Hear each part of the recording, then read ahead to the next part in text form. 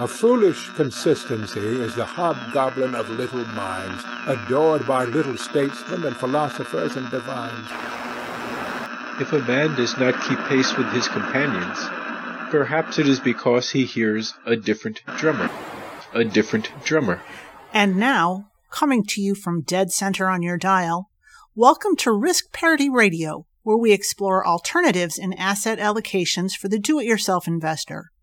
Broadcasting to you now from the comfort of his easy chair, here is your host, Frank Vasquez.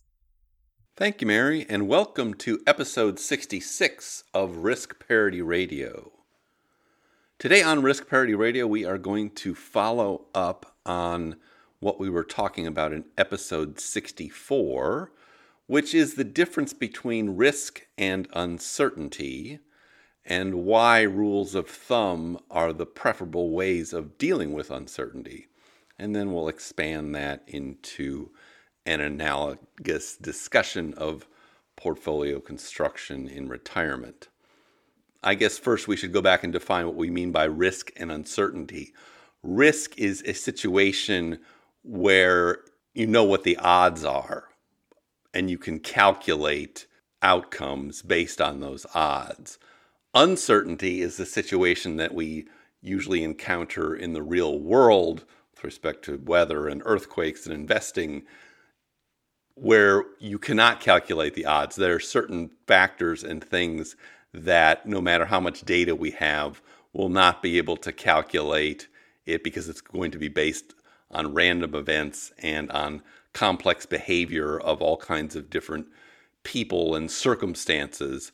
And that's really the kind of world we're dealing with when it comes to investments and financial investments. It's not completely chaotic or unpredictable, but it's uncertain to a high degree. So, as I said, in that world where you're just dealing with risk, you can calculate your way out of it if you have enough data. The more data you have, you can calculate it. If you do that process in a world of uncertainty, though, as we learned last time, you'll only end up describing the past. And you'll describe the past very accurately, but the chances of that describing the future actually get less and less the more specialized and the more data you put into that. And I'd like to refer you back to episode 49 on what's called the bias variance dilemma to understand why that's the case, that the more variables you stick into a data analysis from the past, the more unlikely it is to describe the future. The fewer variables you need to rely upon, the more reliable that projection is likely to be. And this is one of the reasons why we go with the simplicity principle for our portfolios. We want fewer inputs into our portfolios because it's more likely to yield a more consistent result that we can rely upon in the future. And so what we're getting to here is why using these simple rules of thumb gets you more predictable results in investing, and thinking about what those rules are in our portfolio constructions. Now, one of those rules is what we call the macro allocation principle, which we talked about back in episode 7. And this is best described actually in Jack Bogle's Common Sense Investing in chapters 18 and 19. And everybody should read that book at least once if they hadn't. This is something that is not well appreciated, though, by most amateur investors. And what the macro allocation principle says, based on analyses of thousands of portfolio managers, is that portfolios that have the same macro allocations, for instance, and what I mean by that is a 60-40 portfolio, that's 60% stocks and 40% bonds. All of the portfolios that have that are otherwise reasonably well diversified will perform 90% the same. And so getting those macro allocations right for what you're trying to do is what's really important. What's not very important is the micro allocations within those macro allocations. So all of those stock funds you're thinking about picking around, that's really not the important part. The important part is, what is the percentage in stocks? What is the percentage in bonds, treasuries in particular? Other bonds if you're going to use them, but they act like a separate allocation. What is your percentage going to be in something like gold? And then what are your percentages going to be in other types of classes, asset classes that will be performing differently and are uncorrelated with the other assets you're using? And so that is a rule of thumb, that you are picking macro allocations for these asset classes and deciding, okay, I'm going to have 20% of this and 20% of that and 20% of something else, and then fill out the rest. Why do we do that? Because that rule of thumb happens to work. This gives us a consistent and stable portfolio. The other rule of thumb that we use in portfolio construction and management is rebalancing, and we've talked about that in several episodes. Now you can do that by calendar or by bands, and we talked about that, I think, last episode 65. But what we also learned from that is if you do it too often, you don't get good results. And again, you're using a nice little rule of thumb that happens to work and has worked in many different constructions of portfolios over many years. And so that is why you would want to adopt such a rule of thumb. Now, what is the alternative to doing the way we construct portfolios? The alternative would be to take data that you collect every day, as much data as possible about interest rates and economic forecasts and unemployment and everything about the stocks or the funds that you're holding. And you can imagine getting thousands of parameters and sticking them into some big calculator every single day and recalculating and coming up with a different portfolio allocation every day and making a micro adjustment for all of these things. What the risk versus uncertainty models tell you is that that would not work very well. It not only would be time consuming and expensive, it's not likely to get you good results because you're really modeling the past with that, with lots and lots of parameters. So if you try that, and people do try that, they try that by looking at funds that performed the best last year. And let's get some of those, and let's get some parameters that are based on small data sets or even stories that go into these things. And that's what happens when people start making all kinds of adjustments to their portfolio for all kinds of reasons, which represent more data points and more calculations. That kind of portfolio, or that kind of management of a portfolio, has shown to underperform even the indexes that the investor is investing in. And that's why amateur investors who make lots of adjustments to their portfolios typically underperform what they are holding by 2 to 4%, simply because they're jumping in and out at the wrong times based on some calculations that may be changing all the time, trying to act like they're in a world of risk and these things can be calculated and are predictive of the future when they're just not, because we're talking about a world of uncertainty where you don't know how that parameter might have affected the performance of your stocks or your portfolio some way in the past. Say, interest rates went up this much in 2010 or 11 and stocks did this. If you were to take that parameter and try to employ it or apply it in a different time period, you're likely to have bad results off of that. Because in a world of uncertainty, while you might be able to identify the relevant parameters, the effect they have or lack of effect they have is going to be different in different time periods. And that gives you that level of uncertainty that even if you knew all of the relevant data, you wouldn't be able to tell how that data would affect the performance of your portfolio or individual stocks in a predictive manner.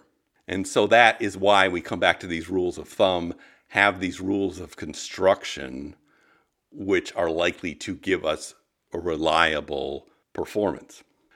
Now let's expand upon that and talk about the 4% rule, which is another rule of thumb. But there's a question as to whether it's a good rule of thumb or not, at least how it is applied in the original paper written by Bill Bengen. And it was written in October of 1994.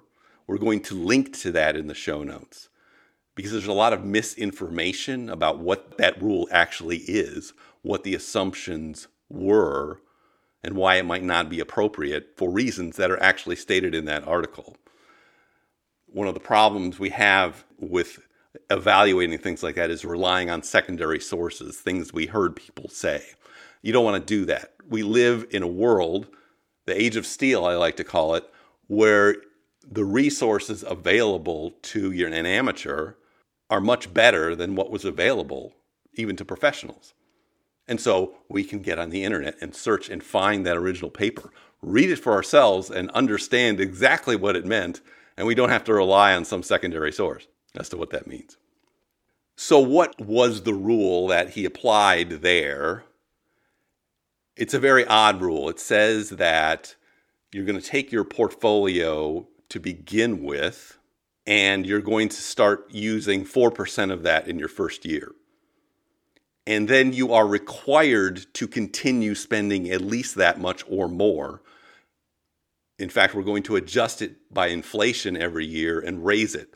So it starts at that 4% and just keeps going up. And it's unrelated to the performance of your portfolio after that. It's unrelated to what your actual expenses are. You are required to spend that much money. And it sounds strange, and it is strange because nobody actually lives that way. But let's think about this in an analogous way. Suppose we thought about your retirement portfolio, the assets that you had accumulated, and you are going to stop accumulating and start living on these assets. And suppose we analogize this to creating a vehicle with fuel, and it's got engines and it's got methods and it's a mode of transportation.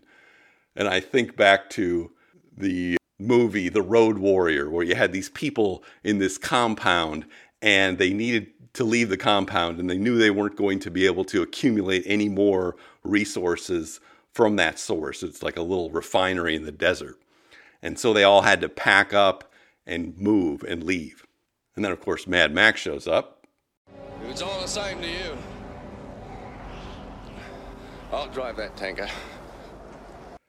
Which is a great thing because they needed him to drive that tanker to be the decoy so they could get away.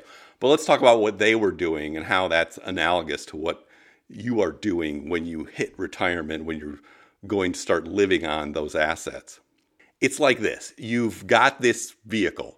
You've got this fuel. These are all your different accounts that you've accumulated. Maybe you have different kinds of motors. Maybe you've got some solar going on there. You've got a lot of gas. But in any event, you've constructed something that will drive down the road.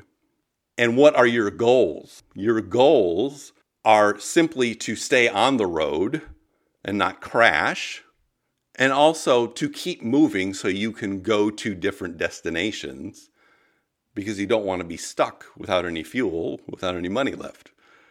Now, what are your options while you're doing that? Obviously, you can rely on different fuel sources or different motors, which are represented by the assets that you've accumulated. You can take out of different accounts, if you will, in different amounts, do some conversions and adjust the different pieces of the portfolio. But the other thing you can do is adjust how fast you are going. You can push on the accelerator and go a little faster, or you can lay off the accelerator and go slower. You can go slower if the weather's bad.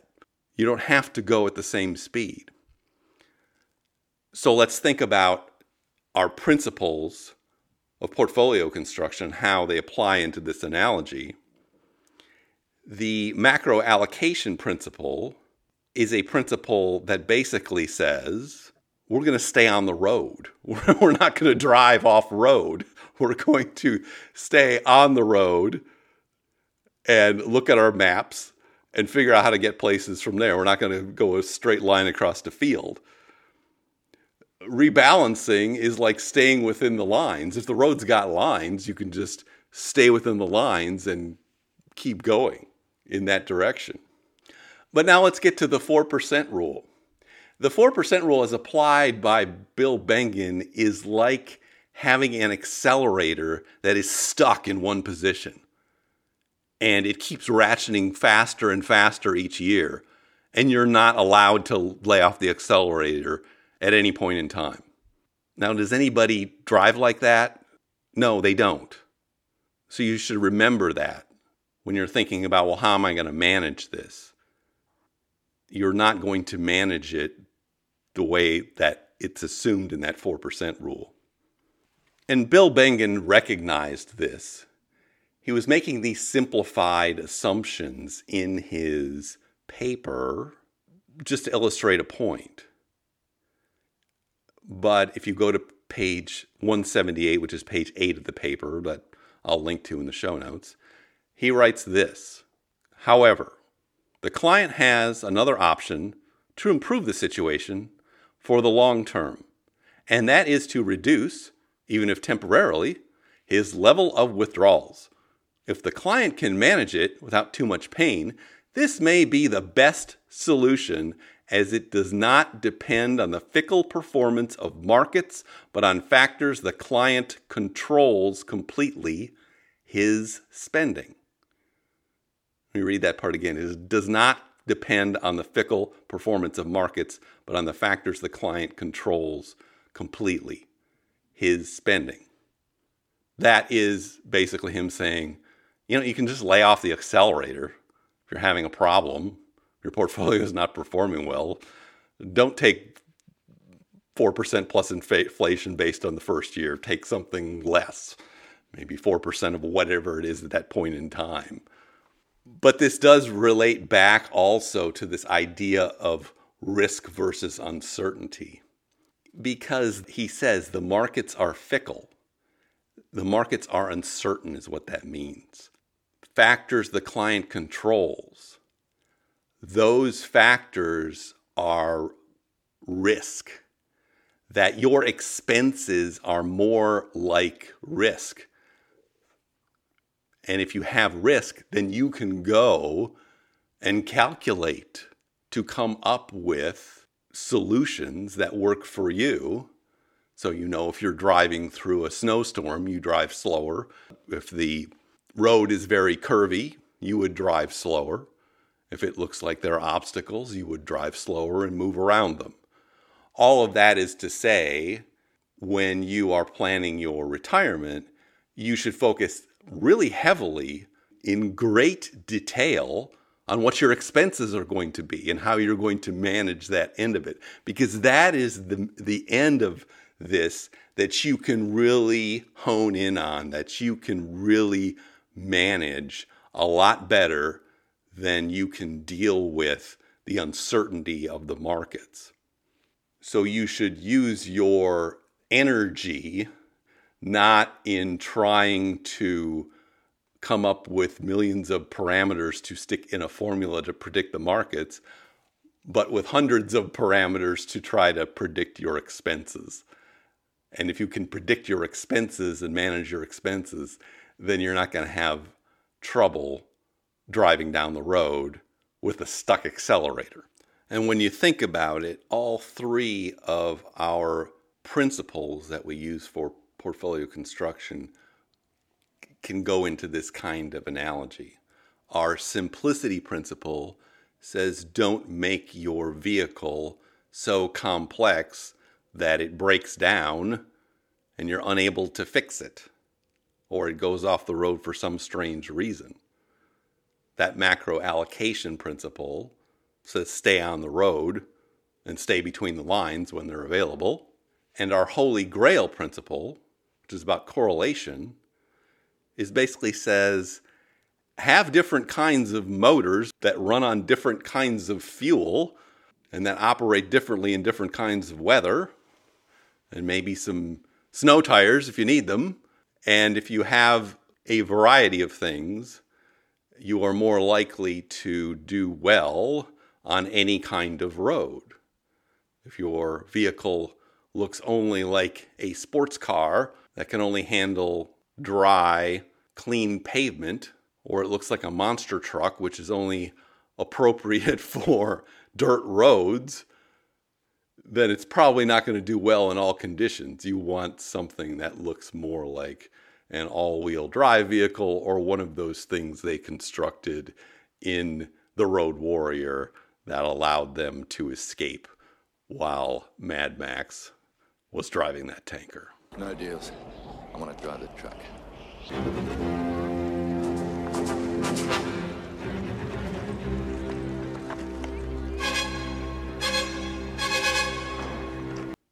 But now I see our signal is beginning to fade, and so it's going to be time for me to say goodbye.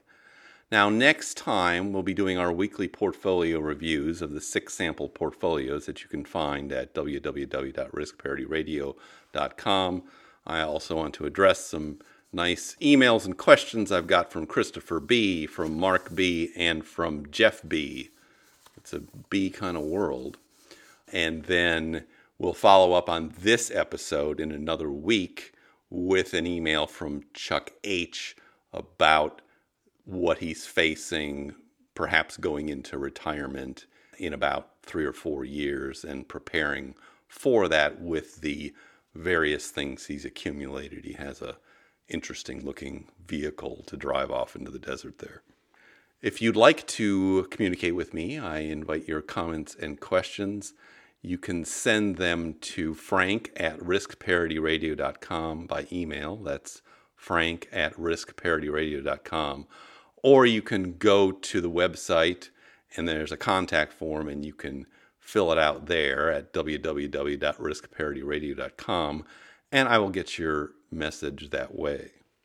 I see our listenership continues to grow by leaps and bounds. It's beginning to compound in an exponential manner, at least for the moment. I'm sure it will smooth out into an S-curve at some point. But it's nice to see that. If you have a chance, please do leave me a review over at iTunes or wherever you pick up this podcast, because that helps spread the word. Thank you for tuning in. This is Frank Vasquez with Risk Parity Radio, signing off. The Risk Parity Radio Show is hosted by Frank Vasquez. The content provided is for entertainment and informational purposes only and does not constitute financial, investment, tax, or legal advice. Please consult with your own advisors before taking any actions based on any information you have heard here, making sure to take into account your own personal circumstances.